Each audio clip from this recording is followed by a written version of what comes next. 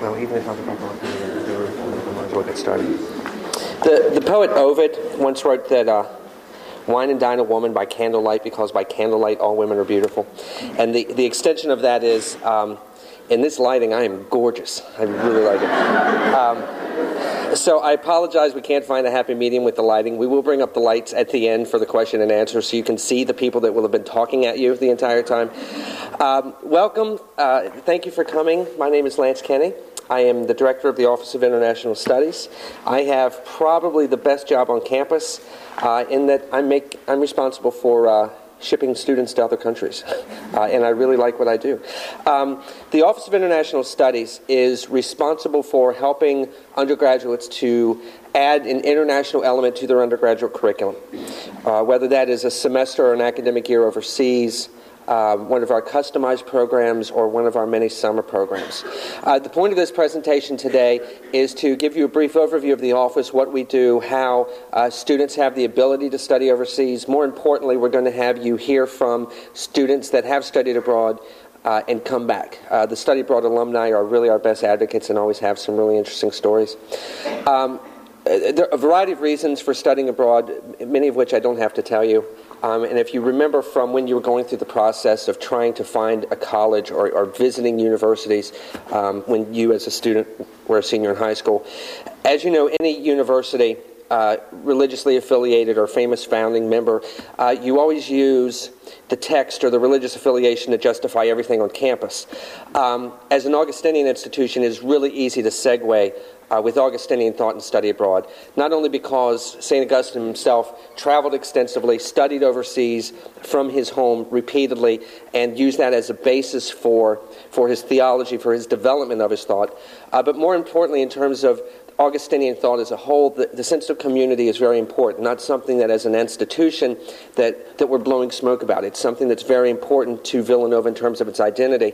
And our job is really helping students to expand that idea of community in many ways so that we are helping to create global citizens. Again, members of the Office of the International Studies, the professional staff will be talking to you, but we want to intersperse that with the really interesting people, namely the study abroad students. So we will start off with that. Our first student is Stephen Woods, who is a Spanish major and studied in Spain last spring.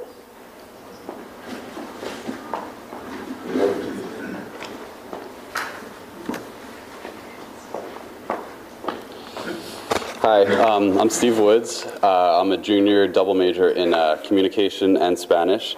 I studied in Spain last year during my sophomore year, during the spring semester, and then also during the summer. I studied in Alcalá de Henares during the spring semester, which is about 30 minutes outside of Madrid, and then over the summer I did an internship program in Seville. And I decided to study abroad first because I'm a Spanish major, so I thought it was really important to go to a Spanish-speaking country so that I could improve my Spanish. And also because I have lived abroad before. I used to live in Mexico and Japan, and both those experiences were so great. And I knew that if I went abroad again, that I would really enjoy it. Alcalá, the program started January 9th, and there were 32 people in the program, and I was the only one from Villanova. And we had class 4 days a week from Monday through Thursday from 9 a.m. until 2 p.m. And all the courses were taught in Spanish. I took 5 courses. And I lived in the student apartment houses, which were about a 10-minute bus ride from the institute where I studied. And I lived with 7 Spanish guys, which was really good because, every day I was speaking Spanish. And it was also good because I got to meet a lot of other Spanish students, where if I was in a homestay, I might not have had the opportunity to meet so many other Spanish students and to speak more in Spanish. While I was in the program, there were 2 group trips that we had that were planned. One was to Seville in the southern part of Spain, and the other was to León, which is in the northern part of Spain. I also traveled to Barcelona with a few friends, and to Segovia, and also during Semana Santa, which is the week leading up to Easter. It's kind of our spring break. We had that off. I went with a few friends to Portugal and also to the Netherlands. But the program finished April 26th, and I came back to the United States for about a month until the program in Seville began May 25th. And I went back to Spain May 25th.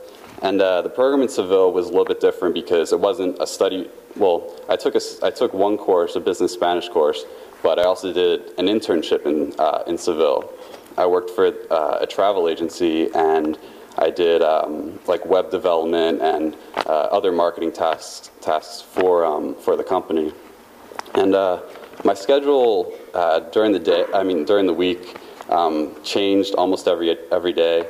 But normally I worked from about 9 till 1, and then I had siesta until about 5:30. And then I would go back to work after that and work from 5:30 to 8. And you had to work 120 work hours during the 7 weeks that I was there. But the living in Seville was a little bit different because I wasn't in student housing. The only option you had was to do a homestay, and you had 3 options. You could live with a señora, or you could live with a young couple, or with a family. I was put in with a señora who was a little bit over 50 years old, and her mom as well, who lived with her. She was a little over 80. And it was a lot different, actually, from living with 7 Spanish guys.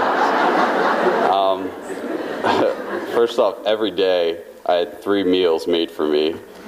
Breakfast usually consisted of, toast at 9 a.m. or so, and then I wouldn't have lunch until about 3:30 in the afternoon, and then dinner wasn't until like 10:30 at night, which was a lot different because I'm used to eating dinner here at like 6 at night, so 4 hours different was a big difference.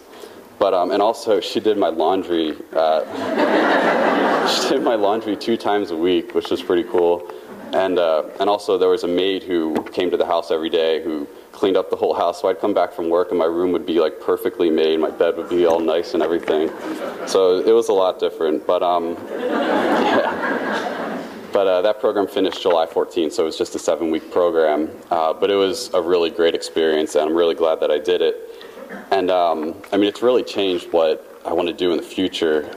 Once I'm done college, I really want to go back to Spain for a few years to really become fluent in Spanish. I really think you have to be there for a good 1 or 2 years just to get a really good handle on the language. Also, prior to going abroad, I really wasn't sure what I wanted to do after college in terms of work. But after studying abroad, I really want to work in international education, whether if it's for an international school in a different country, or if it's for a study abroad company.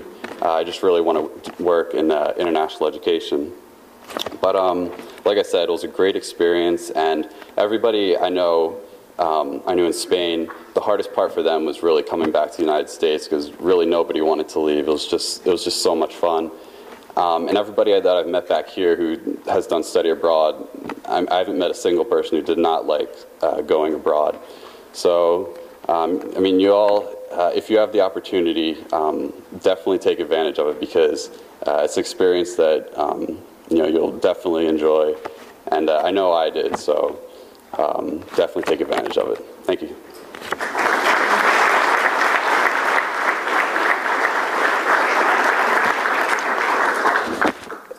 Reasons for studying overseas, and I want to use some expressions from political theory, not from politics, so please don't think I'm making a political stance. But reasons for studying overseas can be grouped into 3 broad categories. One would be the more pragmatic reasons, things like resume building and the realization that it's necessary to have an international experience in order to land that good job or to get into graduate school afterwards. There are realistic considerations for studying overseas, namely that the world we live in is not only much more interconnected than ever before, but in terms of national security issues, it's more important than ever for citizens of the United States to be overseas and representing the United States as it should be and as it actually is, not as it's portrayed. And then, of course, there are the more liberal, idealistic reasons. This is an opportunity for students to really see the world, to change the world, and to learn about themselves in ways that they never imagined. In terms of the total number of students going overseas, Villanova is very successful with this. Nationally, study abroad numbers have doubled in 10 years. At Villanova, we have doubled our numbers in 5 years, to the point where in last year's graduating class, a third of all the students had studied abroad at some point while they were here at Villanova. Which led to us being ranked 4th in the nation. We're very big about ranks, of course, in higher education. You know the basketball ranking. You know that Villanova gets ranked number 1 in the Northeast for Masters 2 categories for the Carnegie, blah, blah, blah. We're ranked 4th in the nation for all Masters universities for the sheer number of students that we're sending overseas. Our destinations have changed somewhat. The darker color there represents places that our students have gone prior to 98, and those are the countries that students have gone since 98. That's actually a little deceptive because it looks like it's a big increase. I'll go back again. We have a lot of students going to Denmark, which gave me the ability to color in Greenland, because Greenland's owned. We're not actually sending students to Greenland, but it's owned by. Somewhere in the world, my high school social science teacher is cringing, and she doesn't know why.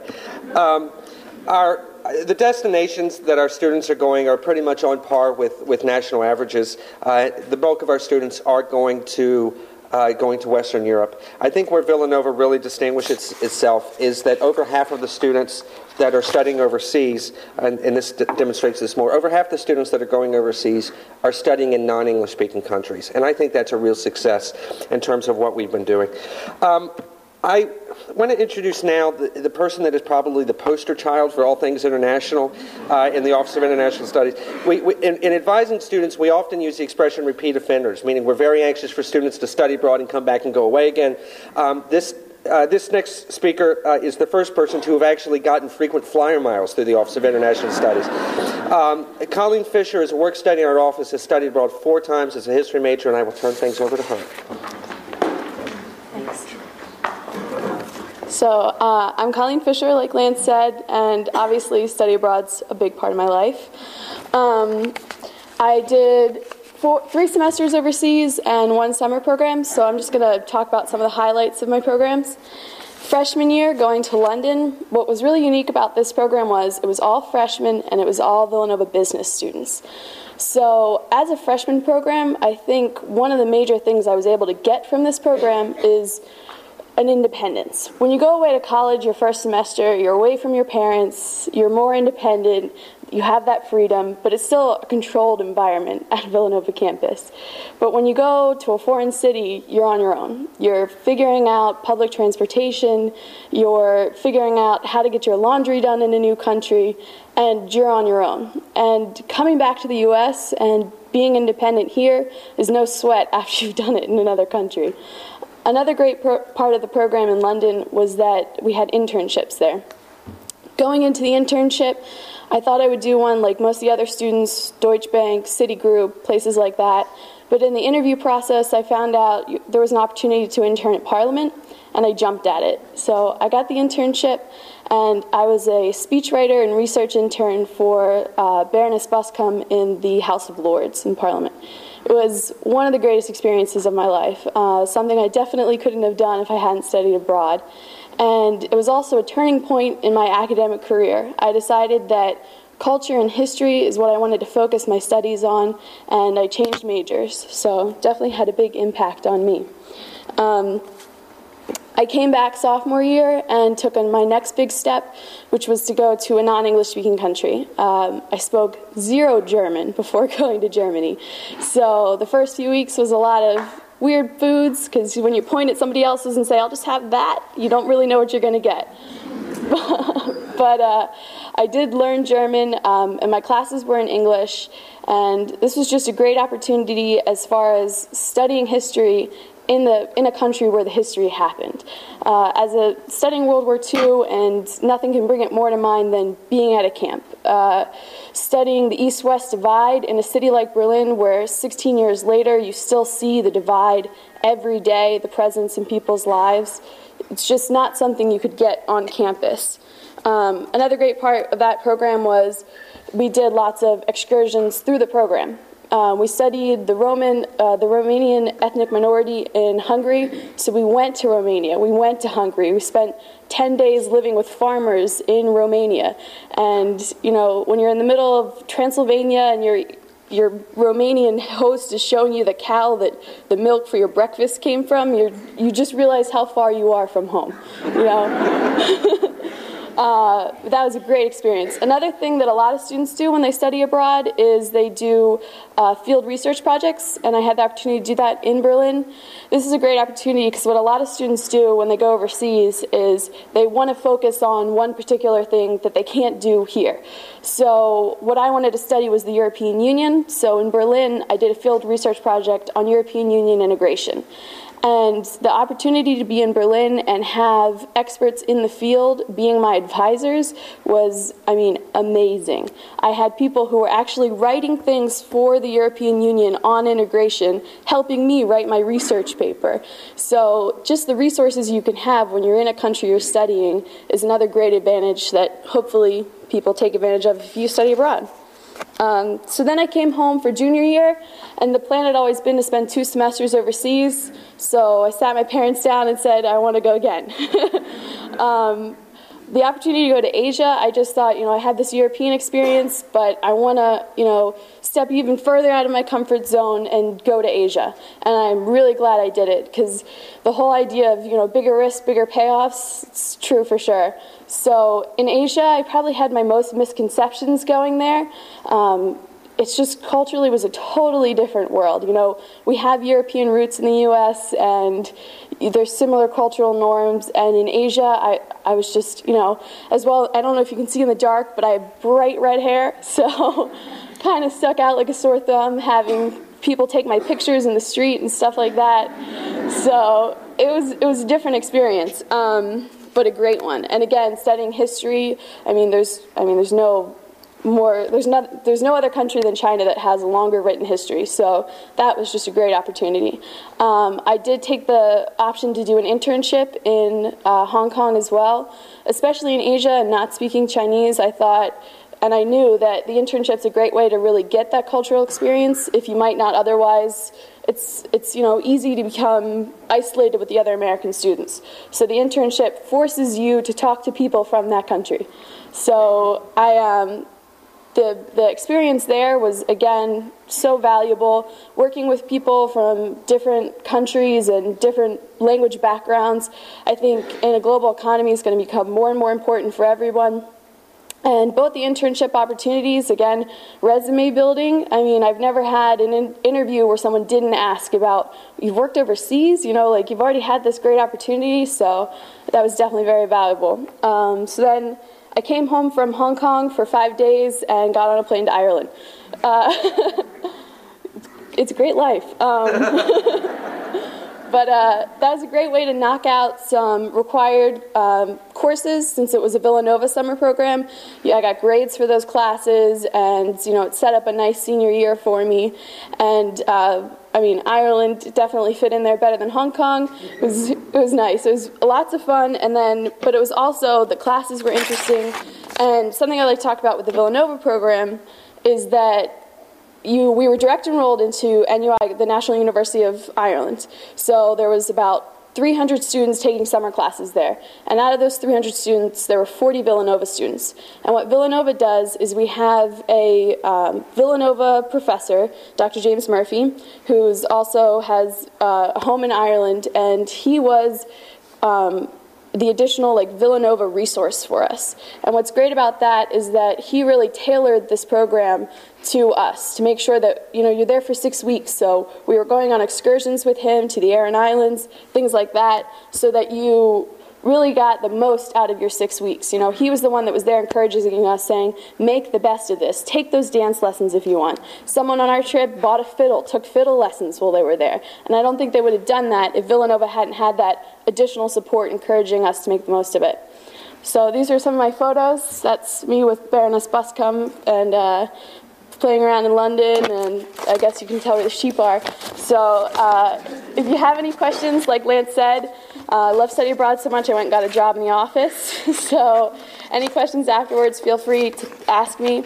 And one last thing I'd like to leave you with is that I definitely think I learned a lot and academically advanced from my study abroad experiences, but I think it's also important is, especially to you, so did my parents. They're both here, and they both would say they would send me again to every place, so I think that's a pretty good endorsement.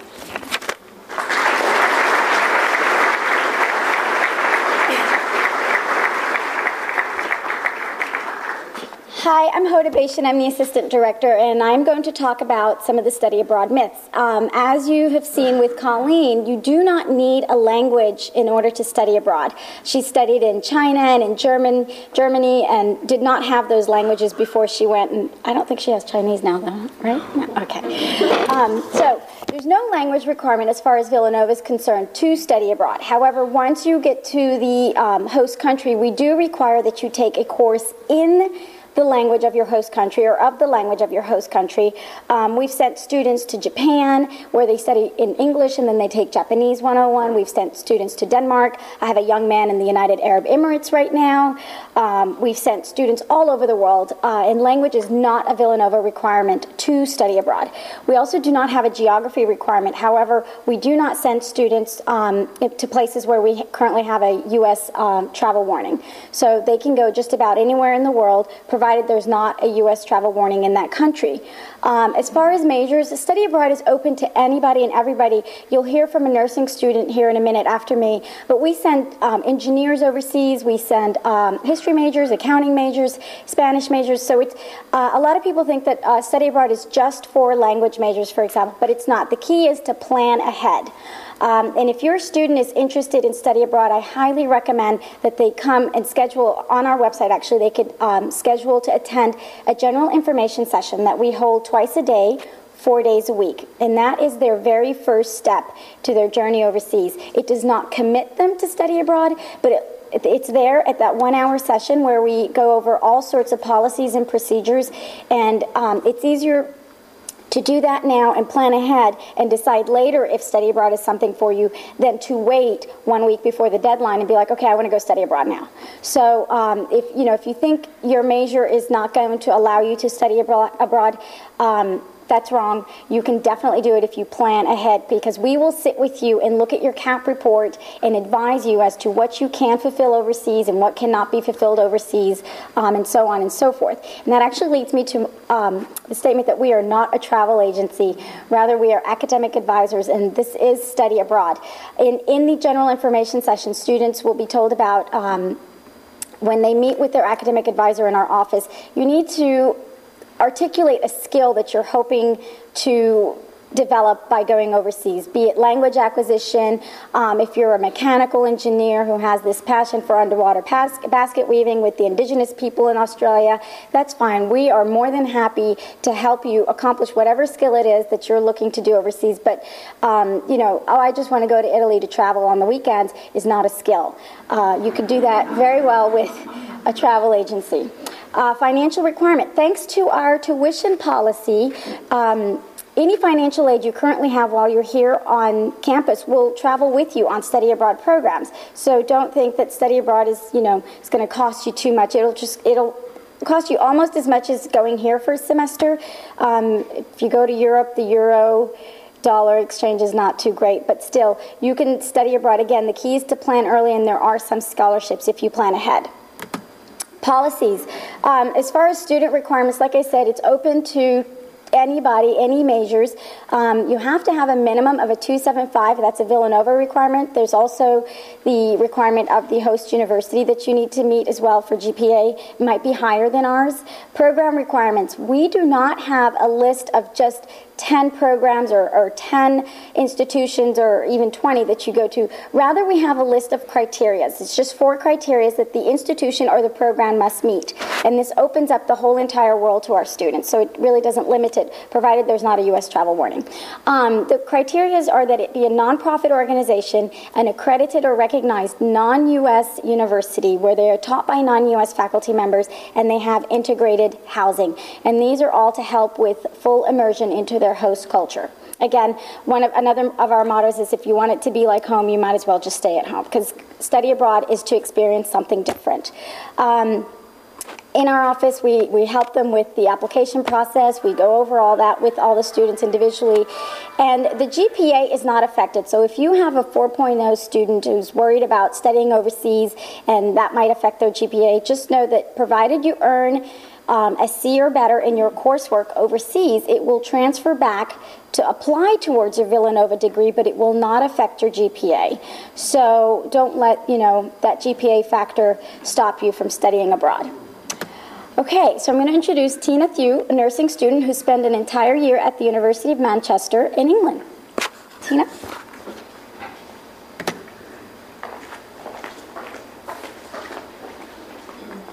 Hello, as you heard, I'm Tina Thew, and I spent my entire sophomore year in Manchester, England, in the University of Manchester.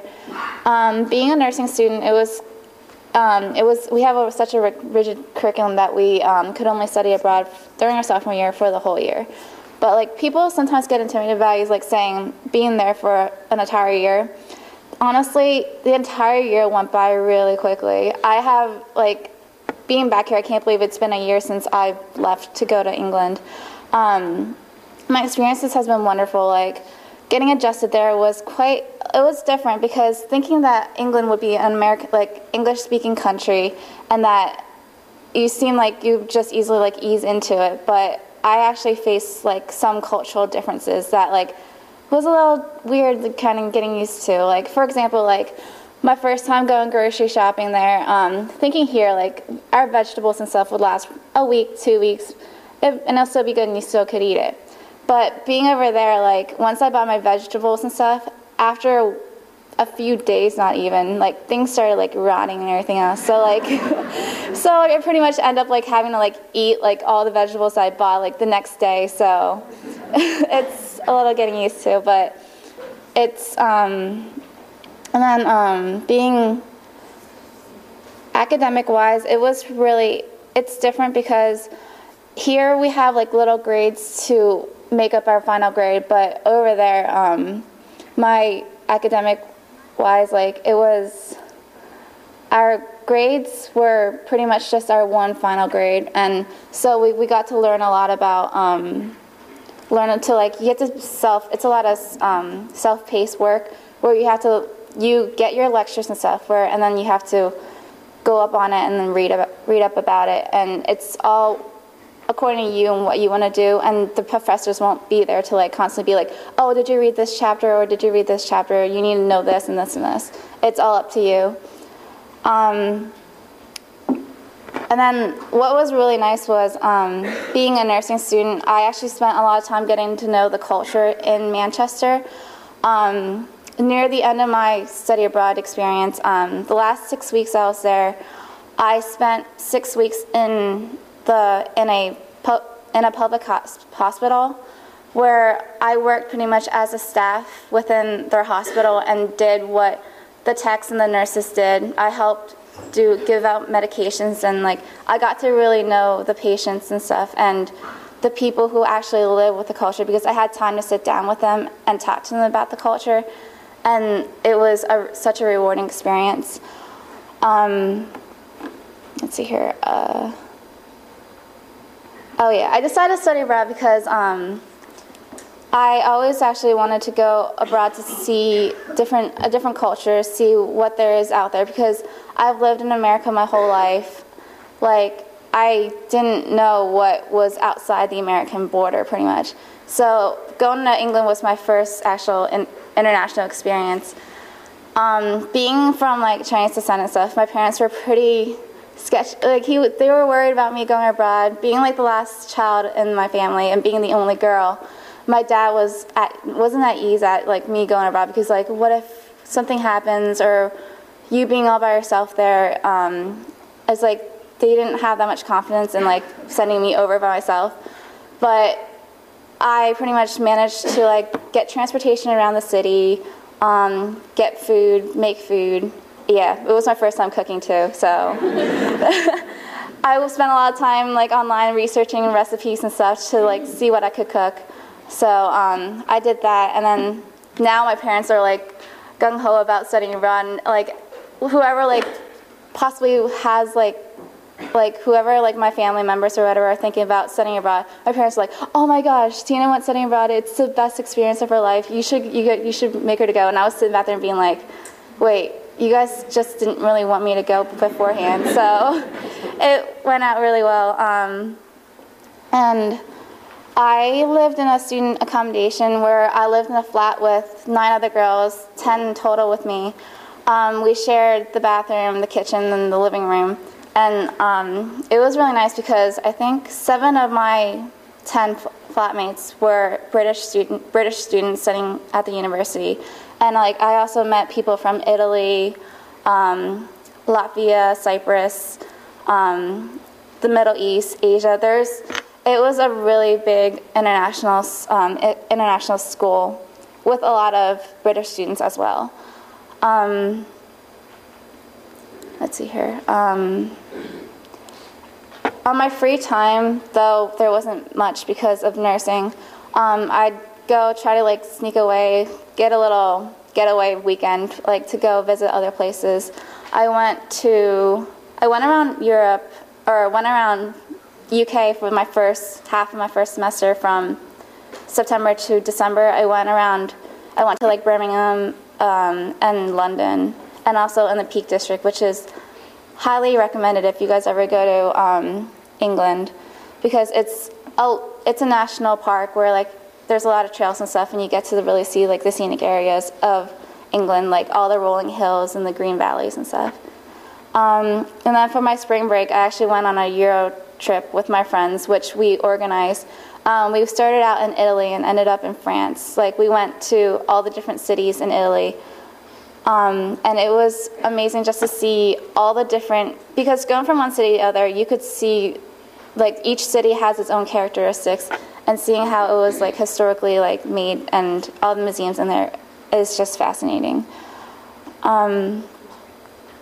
Yeah, coming back here, I would love to study abroad again, but being a nursing student and with all my clinicals and stuff, it's kind of hard to get more out of it. But we have little things we have summer programs where we could go to, I think, Ireland or Japan. So I was thinking of actually going to Japan again, because I think it's addicting. Once you start going abroad, you just keep on wanting to go, because the culture is fascinating to learn about. And I personally got to see a lot of the healthcare system. It's a lot different from ours, because here it's all privatized through insurances, whereas over in England it's a public healthcare system. So whenever you sometimes when a patient needs to go surgery, they can't go right afterwards. You have to wait for so many months before they could actually go. So I became really appreciative of what we have over here compared to what they have over there, and that it just made me see what America has compared to other countries. And I have to say, we have a lot compared to the other people. Pretty much, I love studying so much that actually I got an email when I was abroad saying that the British Council is actually looking for student ambassadors to do it. And me thinking that, seeing how awesome my experience was, I pretty much just applied for it, got a recommendation, and then little do I know, after some interviews and stuff, I got elected. So now I'm pretty much the Villanova student ambassador for the British Council. So I pretty much say, if you guys really want to study abroad, go for it, because it's a rewarding experience, and you pretty much not only learn about the culture, you also learn about yourself. I got to see how independent I was, and I pretty much got a lot of confidence to see, if I was put into a different area, I could pretty much somehow adapt to it and learn with it. So hope you guys all have a good day.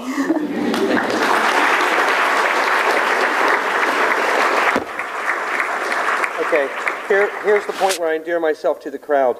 My wife was supposed to give birth last week to our first child, and actually Junior showed up 3 weeks early, which my colleagues were really excited about, not from a Aunt Hoda, Uncle Levi sort of standpoint, but it meant I had no excuse to not be here today and speak to you. And in the words of one of my colleagues, whom I won't point out, you're one of them now. So my son, oh, and there's Junior. So just so you know, I'm not making up. See, how's that? This also, this is also a hey, look what I can do sort of thing. So we don't get angry questions at the end. I'm just trying to discourage. So since I am a parent now, I have a lot of advice after 3 weeks that I want to impart. There's going to be like 12 mothers in the lobby waiting to beat me up when we're finished. You don't know anything. I very quickly want to talk about advice for you as parents from the standpoint of professional development that we've gained over the years. In other words, what can you as a parent be doing that would help facilitate the study abroad experience for your student? Now, these remarks come primarily from a book that's come out through our professional organization called What Parents Need to Know. And I'm sorry to say that yesterday's group took all of the copies that we had. So if you know anyone in yesterday's group, mug them and get a copy of the book. Otherwise, there will be an email address on the last PowerPoint slide. Feel free to drop us an email and we'd be happy to mail one of these to you. Again, advice before departure for parents. First of all, get your student to think about studying abroad in terms of what they want to do. You heard us talk about the skills question. It's not about where the student wants to go. It's about what they want to do when they get there. Please keep in mind that there is a limit on the amount of information that we can give you. Our hands are bound by federal regulations, FERPA, and the Buckley Amendment. So you're calling us to get information about what your student is doing is sometimes impossible. Please keep in mind that the student is the most important source of information that you have. As you heard mentioned, all of the students have to go through a rigorous application process, starting with that group meeting. They have nothing but individual appointments from there on out. The student has all the information. Please keep that in mind. You heard a couple of the students mention briefly about the health and safety concerns.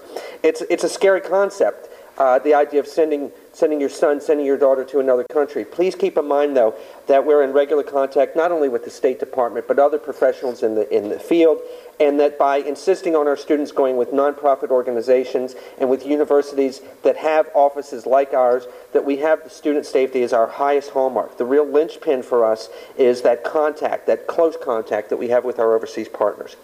The most important thing that a student can do before studying abroad, though, is to learn about the country where they're going. I'm sure any of the students here would say the exact same thing. We hear this every semester when they get back. Students are shocked by how much people in other countries know about our country that we do not. By extension, students are shocked by how little is known about other countries based on what they're watching on the news on this side. Nothing makes a student stand out more as an American, and by extension, put themselves in an unsafe situation than not knowing where they are, not knowing what they're doing, not knowing anything about their country. While they're overseas, culture shock is such a distinct phenomenon, and it's been studied so rigorously that it's been charted, it's been graphed. There's a very famous W graph created by cognitive psychologists that shows the process of culture shock in students that are overseas. And the immediate spike up is that honeymoon period, the first week or two that students are there where everything is wonderful. There's so much to do. I have so much independence. I'm so glad I did this. And then there's that dramatic drop right about week 2, week 3. I'll speak from my experience having lived in England, and it's things like, why don't they use ice? Where is the ice? When will I see the sun again? Why do I have to pay for the ketchup packets? That is not right. What do you mean there's only 5 television stations? And 2 of them are running weather programs. Those things acerbate that culture shock and become, by extension, things like, I hate this country. I don't like where I am. Why am I doing this? As a parent, please keep in mind that immediate spike in that 2 to 3 week period after the students get there, maybe they're in non-English speaking countries, maybe they're having trouble adapting, maybe they are uncomfortable with where they are. That's a good thing. Please keep that in mind, and keep in mind that it's part of the learning process for students. St. Augustine himself had this great expression in Latin, per molestias eruditio, which basically means learning under hardship. In those situations where students are uncomfortable, where they are stressed out, that's where the most learning is occurring. Also keep in mind in those situations that we don't want to go around, what's the cliche, Robin Hood's barn or whatever, in terms of making sure that the student is okay. Because in these, and we have this happen all the time, in these situations, the student calls home. I hate this country. I don't like it. I don't know why I did this. The accommodation is awful. The room is a closet. I want to come back. And so the student calls home. And so, and as a parent, what do? Your student's upset. You want to do something, so you call us. You call the Office of International Studies. I just heard from my son, my daughter. They're in bad accommodation. I want you to fix the accommodation. Okay. So then what do? We call overseas to the resident staff there and say, we're hearing from our student. The student says the accommodation's bad. And then what do you think happens? The resident staff contacts the student. And the student's like, no, I'm fine. It was okay. Let's take out all the middlemen. Let's take out all of those elements. If you are working with your student, if you're talking to your son and daughter, and there's something wrong over there, make sure that they're working with the resident staff, because these are the professionals that we have linked with to help facilitate the international experience for the students. Father Peter, and the past president, has started using the expression helicopter parent in working with groups and talking to parents. You know this expression, helicopter parents. You know, they're hovering and they come in and they land. A friend of mine in student services has stopped using the expression helicopter parent and is instead using lawnmower parent, which is a parent like a helicopter parent, except they just mow people down that get in the way. Ever since the president has started using this expression, the problem now is not that we're getting fewer phone calls, but we're getting the preamble. Hi, I don't want to be a helicopter parent, but... please keep in mind that the all-important line of communication is with your student and the student with the on-site staff. And you've heard, again, one of our mottos, you've heard this many times, if you want it to be like home, stay at home. Finally, when the student gets back, in many cases, they're going to be miserable. And that's a mark that we've done our job well. In other words, they're not happy being back. They would prefer to stay where they are. They realize and are starting to reflect on their experience that they're a different person, that they're in many ways a better person, a more intelligent person, a more independent person. That's going to be a stressful time, and just be prepared to work with your student through that. We also have resources, not only in our office, but through career services, where we can help translate the student's experience into a successful resume, into a successful graduate school application. Please have them come to talk to us about that. And keep in mind, anyone who's, and I mentioned this yesterday, anyone who's been in Europe during the summer knows this. You know, it's a running joke. With the last person in France in the month of August, please turn out the lights on the way out. So if your student is studying abroad in the second semester, because Western Europe pretty much closes in the summer, just keep this in the back of your mind, that the transcript is probably not going to get back to us in the timely manner that we're used to here in the States. I want to turn things over now to another alum of the Global Citizens Program, a very good friend of mine, Mr. Christopher Holt.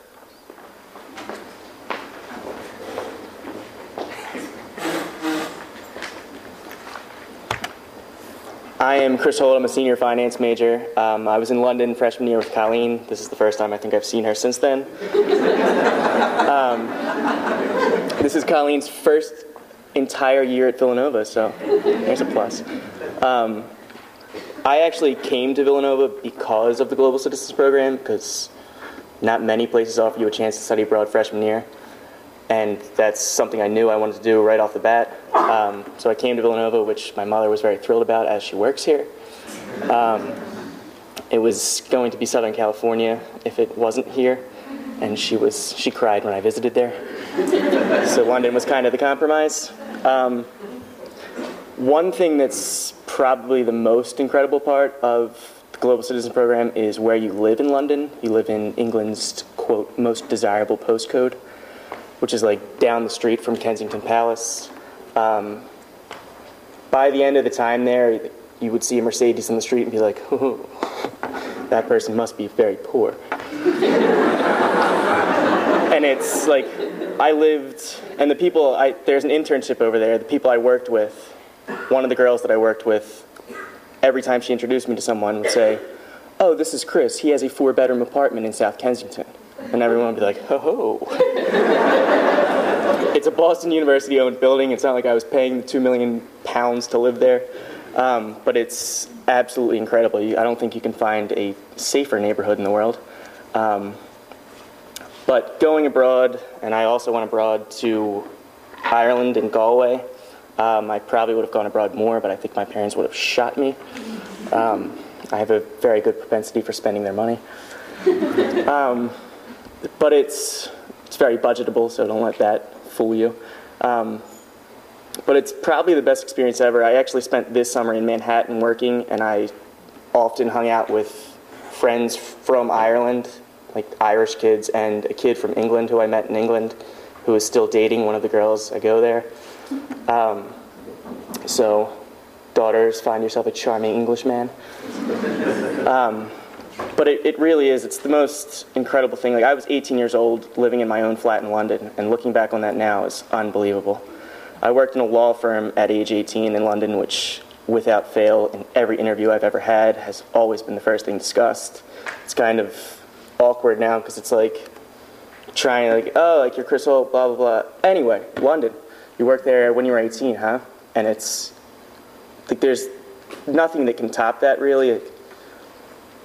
I was a freshman in college working in London, and it's probably the best career opportunity I've ever had, and you meet incredible people. I still talk to the people that I worked with, still talk to the people I was there with.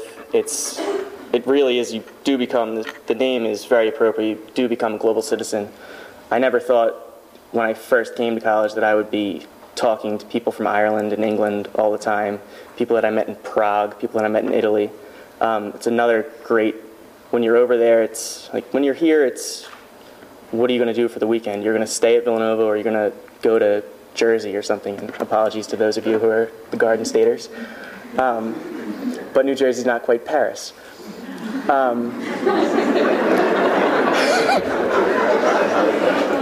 So you can pop over, like, literally pop over to Paris for a weekend on a 99 pence flight from London, which comes out to about 14 pounds, $28. So travel is unbelievably easy over there. It's a great thing to do.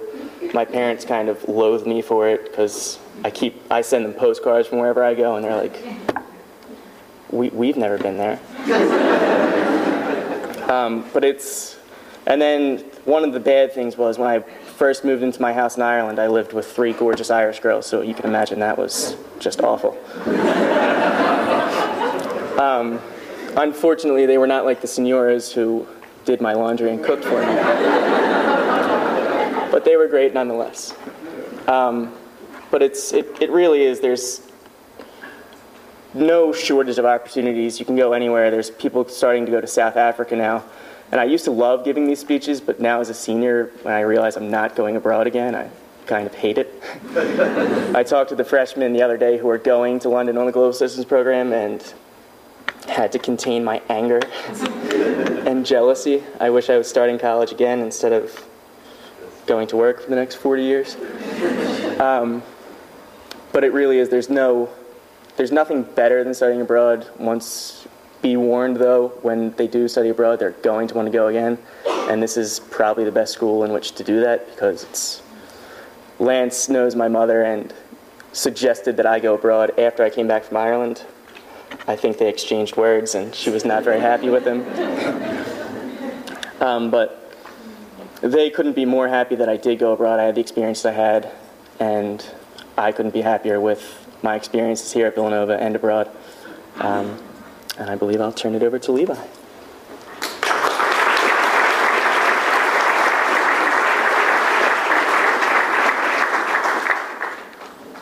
think it's bad being a senior trying to go abroad again. Imagine sending 200 students a year abroad. I get kind of jealous. My name is Levi Brodigan. Very, very quickly, because we want to leave time for question and answer, I would like to talk about some of our programs very quickly. As you see up on the screen, Villanova has a few summer and semester programs along with customized programs.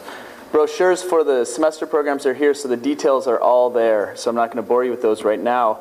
Kind of one of the common threads with all of our semester programs, though, are that we directly enroll students right into a local university, so they really get a true integration into that academic system.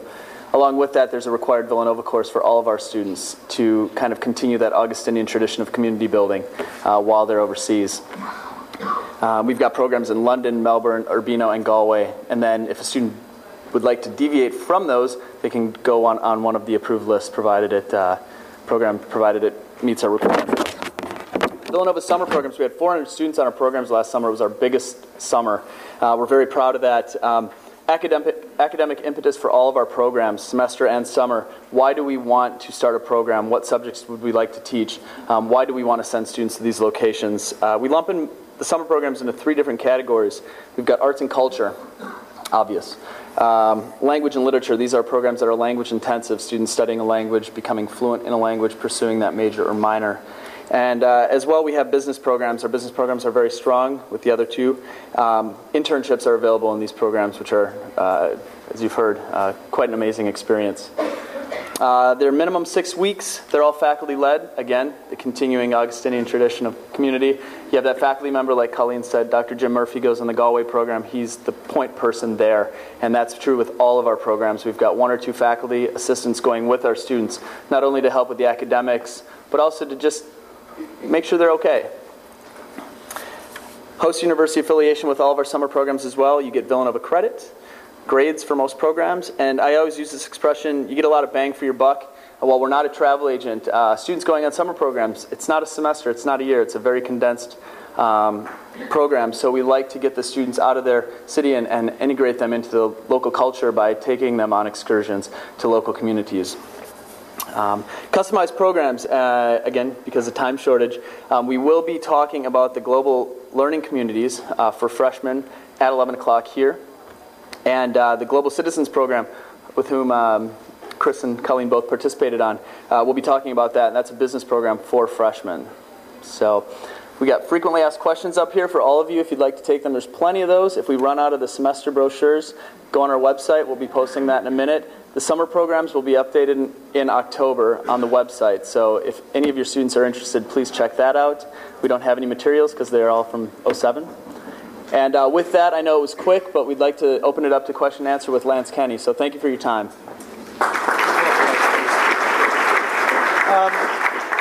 Again, thank you to everyone that spoke.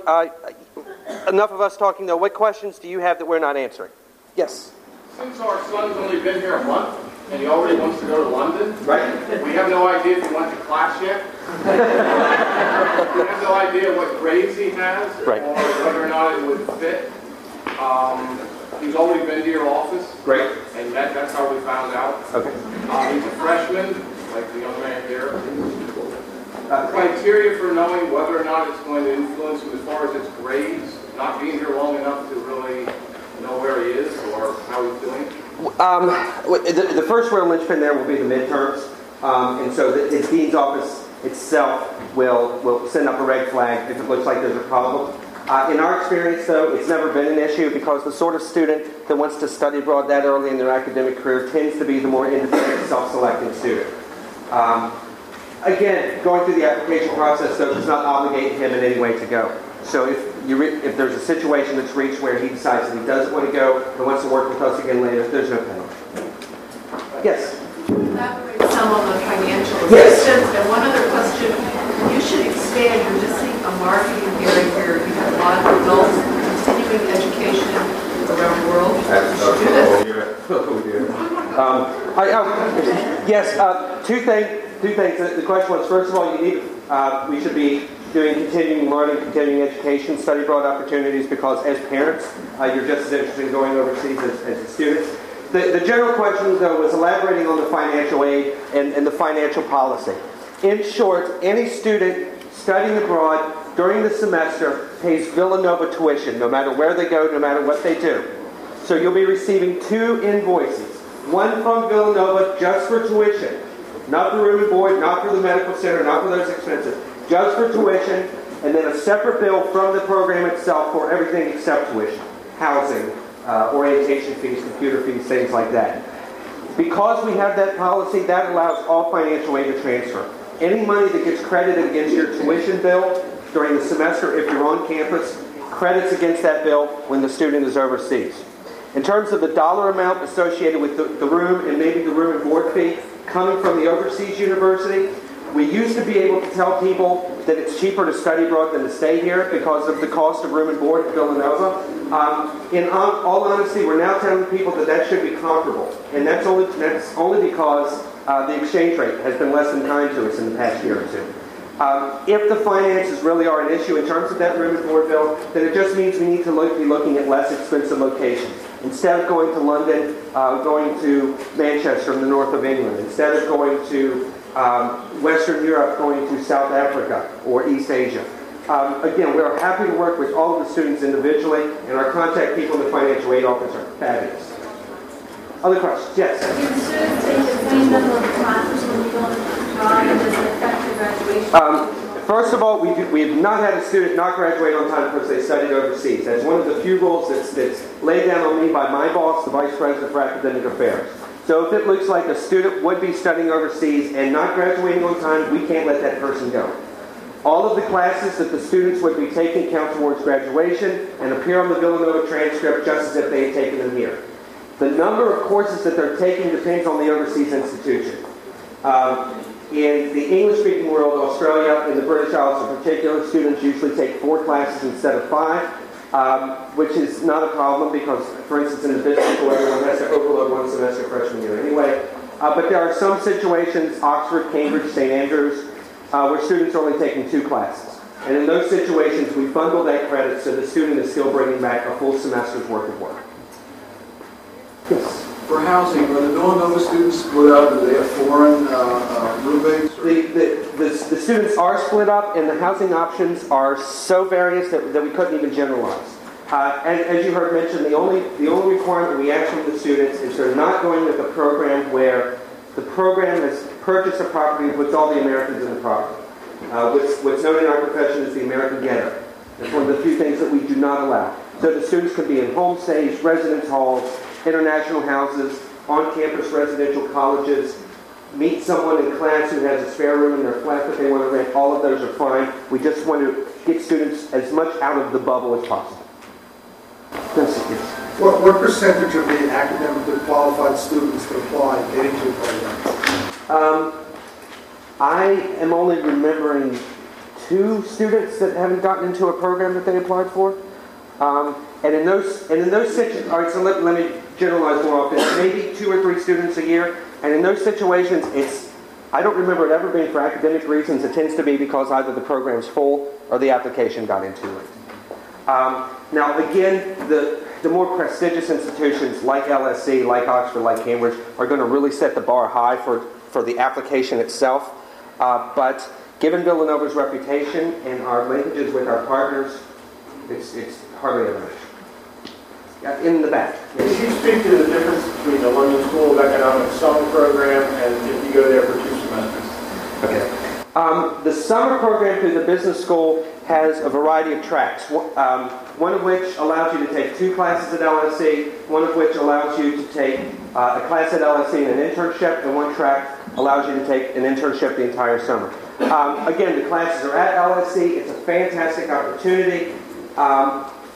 And the ability to complement that with an internship is great. However, it is still a summer school program. The bulk of the people that are going to be there are going to be international students.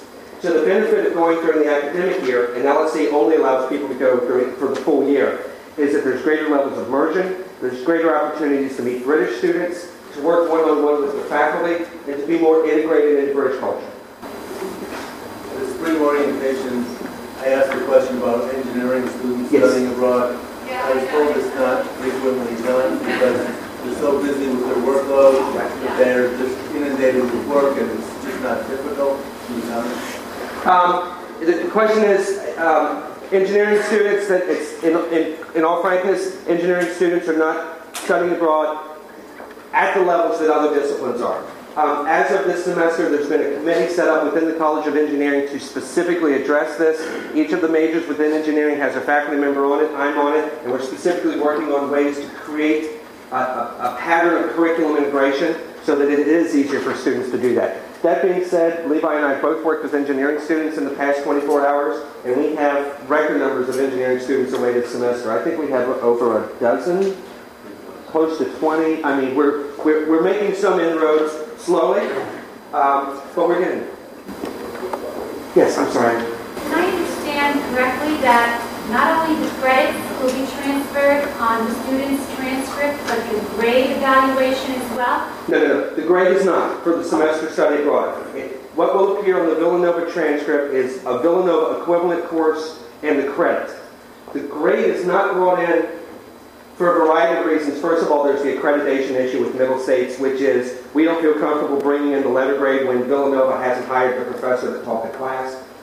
More importantly, by doing that, it keeps us from punishing our best students. In other words, and I keep mentioning the top tier schools, students going from the United States to the London School of Economics, to Oxford, to Cambridge, if they're making straight B's, they're doing very well. Because that is a really good grade. However, the sort of student from here that's going to participate in those programs tends to be a straight A student. So I'm not interested in sending a student overseas and having their GPA punished or brought down because they decided to study abroad. My concern there would be that then people would start flocking to easier programs. And again, this is an academic exercise. We want to avoid that altogether. Yeah, I have a question. It was similar to his about the engineering. Yes. If the engineering students are not going to be able to get their full credits to graduate, I'm wondering how you advise them. Do you tell them to take classes for the summer, or do you tell them they can't go? No. All the engineering students that are studying abroad are doing things that are counting towards your graduation. The student I was working with yesterday is going to be doing fluid mechanics and thermodynamics for the semester that he's away next semester. Again, and that's the point of having these designated faculty in each of the colleges.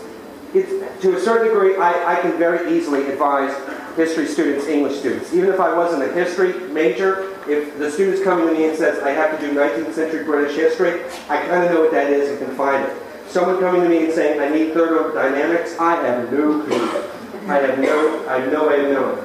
So the students working with us are working in very close proximity with the designated faculty member to say, okay, this is the semester you're going away, these are the classes you have to take. And then it's our responsibility to find a university that has those exact classes. I'm under the impression that if an engineering student goes, he might be one class short of graduating, so they'd have to pick it up somehow in the summer. That, to a certain degree, that might happen to anyone studying in the English-speaking world. Again, because the norm in Britain, Ireland, Australia is that you take 4 classes in the semester and not 5. So that may be the case, but I'm not going to say that that's specific to engineering students. Yes? Is it more advisable for an engineering student to go during the summer then? Does that make it easier? It makes it easier. Professionally, I always encourage students to go for as long as possible. So the real advice I would give would be, if you're an engineering student, get in to see us as soon as possible so that we can start that process in terms of what should you be taking when you're going. And if we're talking about a freshman student planning for junior year, that's great. Because unlike the other majors with the engineers, it's not so much a matter of us advising on what the student should be taking while they're going. It's what should they not be taking before they go. One of the things with most of the colleges is that there's a certain sequential format to their majors and the core requirements. So especially with the engineering school, you can take classes from the senior year that are more electives and swap those into their sophomore year. And then just kind of do a bit of rearranging so that when they go abroad, they might be taking a senior class, but it's an elective, along with an engineering course. That's what I was kind of thinking. That's like they take electives during the summer semester rather than in courses. Very quickly, if you're here and interested in learning about the Villanova International/Global Learning Communities, I would ask you to come down here to the front where Dr. Nancy Kelly will be talking to you. If you're here to learn about the Global Citizens Program and have a son or daughter that's participating in that, I will be in the back of the room. Thank you very much for coming.